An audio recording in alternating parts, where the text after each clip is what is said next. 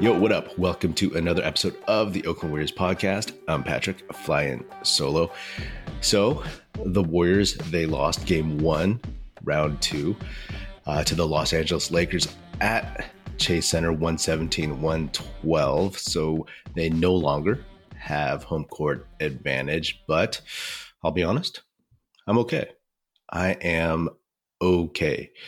This was the game you thought the Lakers would really come after, because the last time they had played was game 6 for them against the Memphis Grizzlies on Friday, whereas the Warriors had played on Sunday to close out the Kings in their game 7. So you really felt like the Lakers had the rest advantage, that they were really going to just try to steal one. Because if you're going to steal one, it is the game one, when the Warriors have very little time to kind of prep for you and little time to like rest physically, emotionally, all that stuff. So they got it, and congrats to them. Before this series, we had talked about the Lakers' size and how that was the biggest question mark. And the Lakers and Warriors, they've played two totally different styles, and we saw that really manifest itself in this one. Actually, it was almost cartoonish how extreme it was.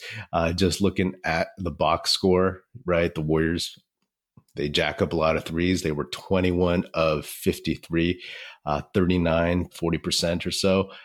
And the Lakers shot 6 of 25, only 24%. The Lakers, though, on the other hand, shot 25 of 29 from the free throw line. That's 86%. And the Warriors shot 5 of 6. It doesn't even matter what percentage that is, 83%.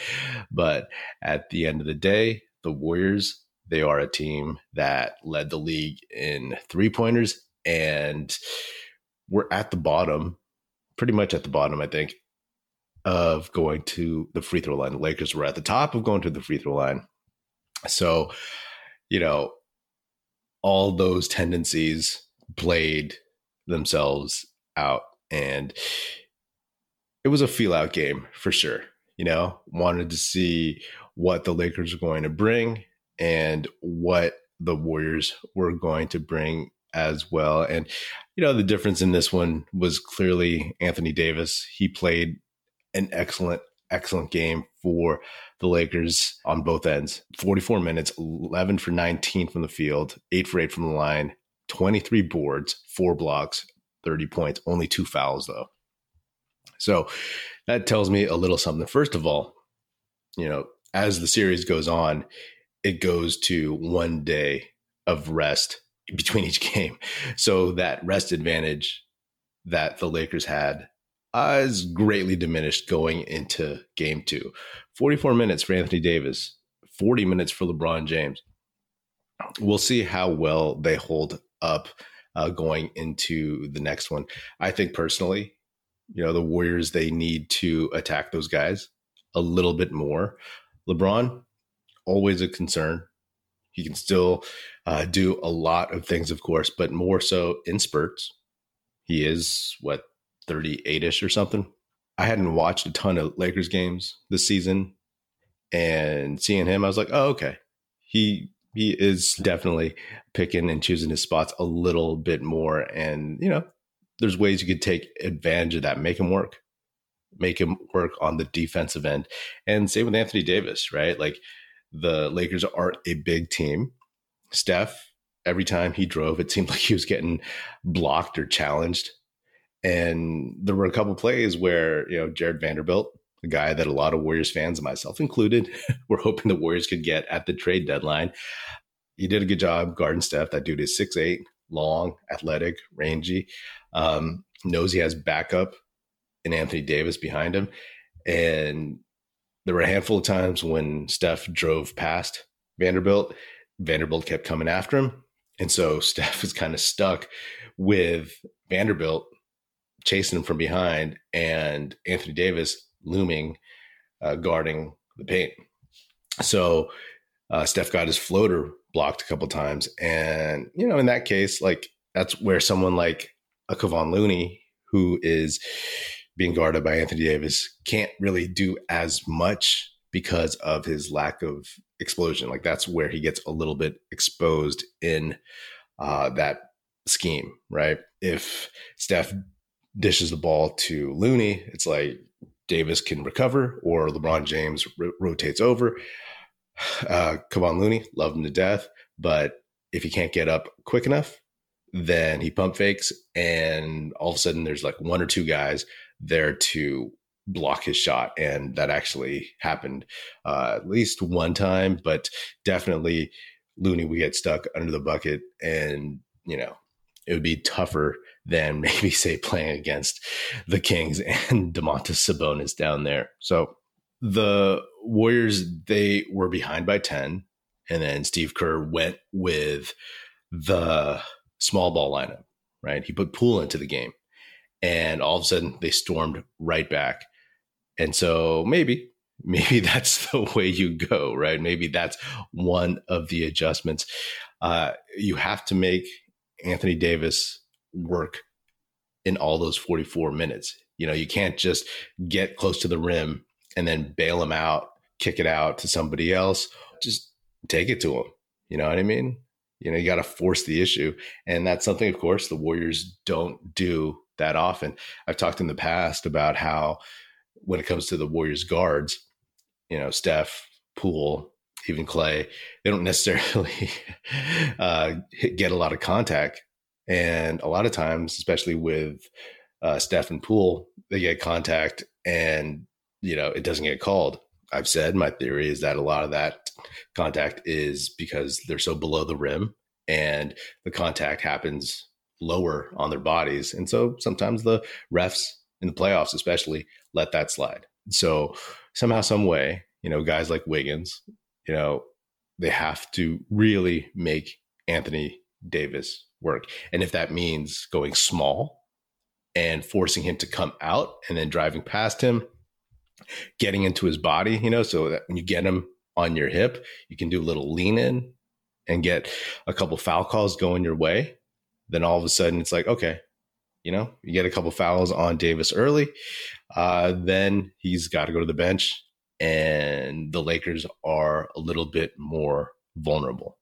That could mean, putting Draymond on the bench, Looney on the bench more often, and just forcing the Lakers to keep up. And then that way you can just run them, right? The Warriors, they do have some older dudes, but they also have some young guys who can push against LeBron James, push against Anthony Davis, because Anthony Davis still in his prime, still 30 years old or something, but his body is beat up.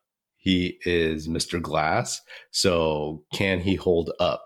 I don't think he could play 44 minutes every game with just a day off in between. So that's something that the Warriors would potentially have to exploit somehow, some way. This is where the adjustments from Steve Kerr have to come in.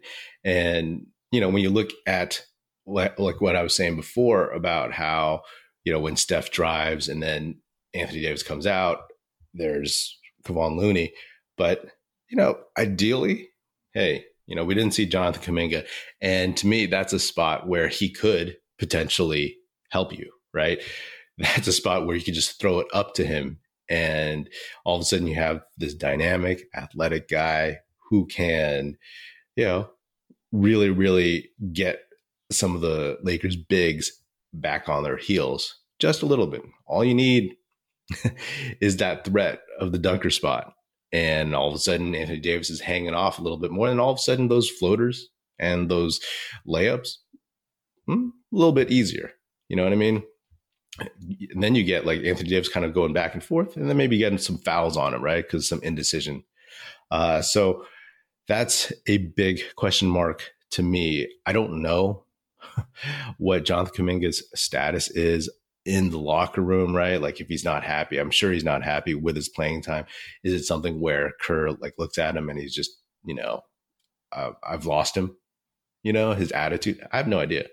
But I was hoping we would see him at least get on LeBron defensively a little bit. But in terms of another big, we saw JaMychal Green, and JaMychal Green hit 2 threes, which in my opinion, I was like happy when he hit them, but I was like, okay, that is pushing Kuminga further down the bench, or at least locking him onto the bench even more so, right? Because it's like, hey, JaMychal Green, he's a big, put him in the rotation, hit a couple threes.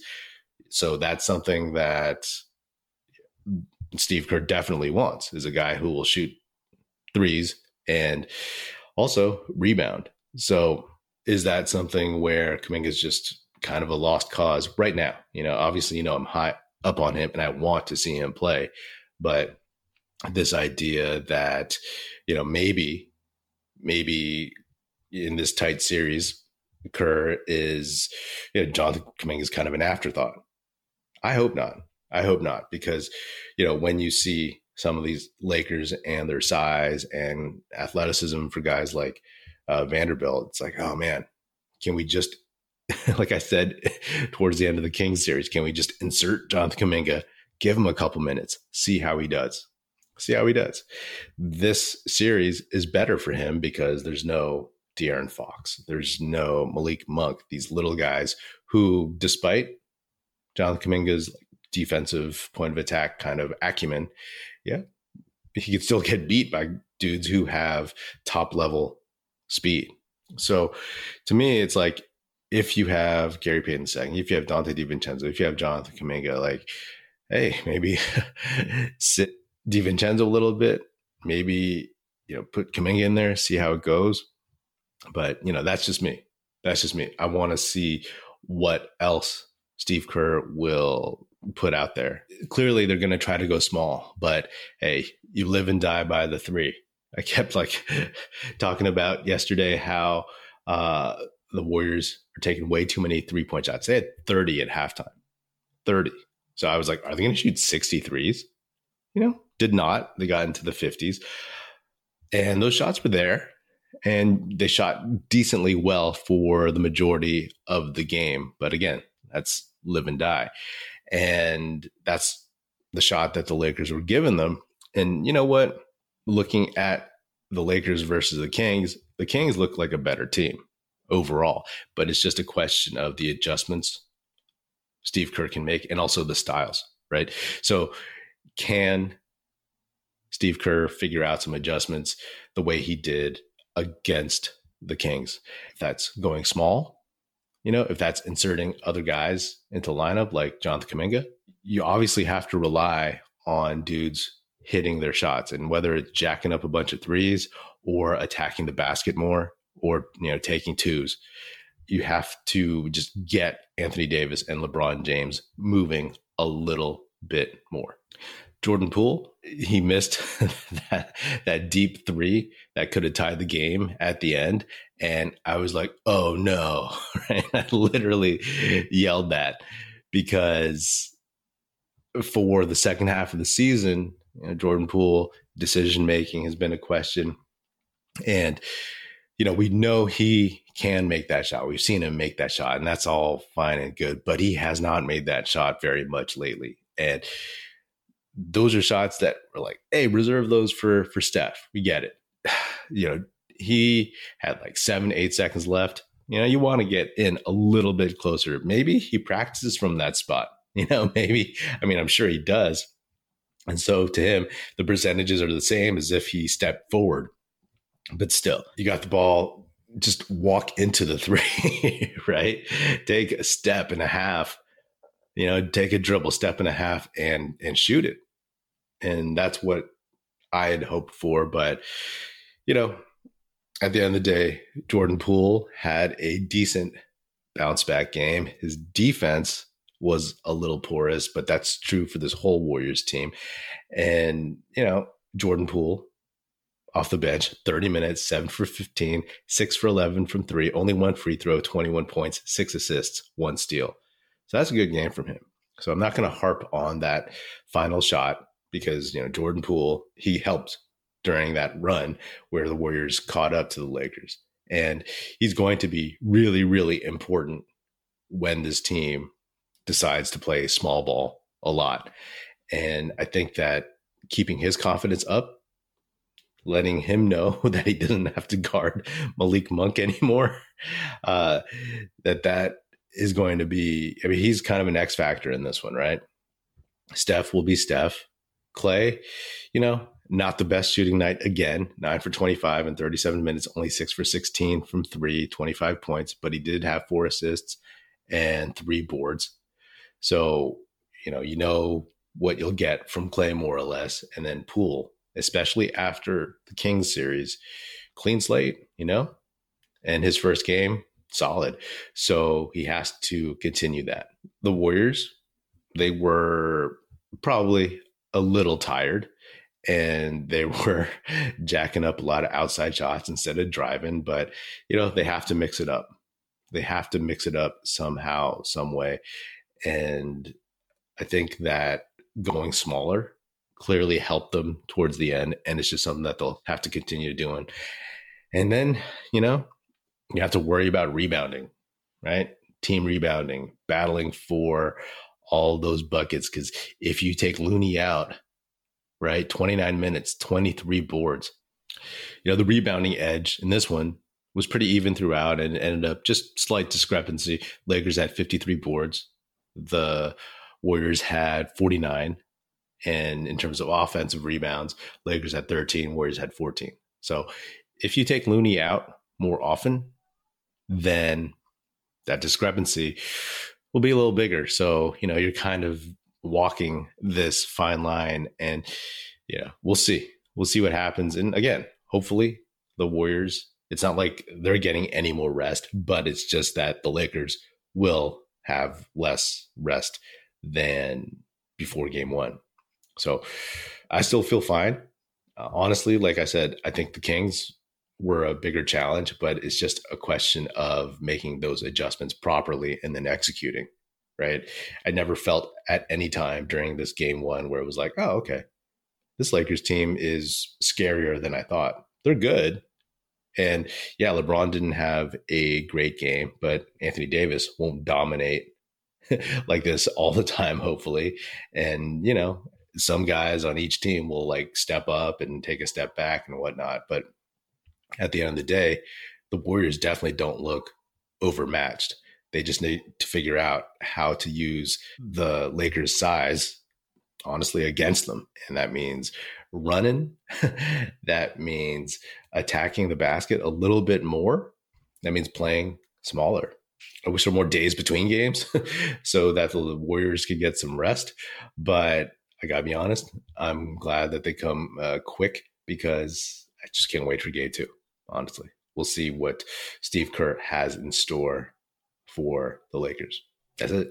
All right. Well, that is another episode of the Oakland Warriors podcast. Be sure to subscribe wherever you get your podcast. Feel free to hit me up on Twitter at Patrick E. Pino or at Oakland Warriors. Check out our YouTube channel where you can watch this episode, youtube.com/Oakland Warriors. Check us out at oaklandwarriors.com, and be sure to tell your fellow Warrior fan friends to tune in and listen. The Oakland Warriors podcast is produced by National Film Society. And if you're so inclined, please do leave us a 5-star rating on Spotify and Apple Podcasts. And if you want to leave us a nice review saying good stuff about the show on Apple Podcasts, that would be hugely, hugely appreciated, and it would be very, very helpful. Thanks. That's it. Music in this episode provided by Paper Sun. Special thanks to Paul Amardo for production support. See you next time, and go Dubs.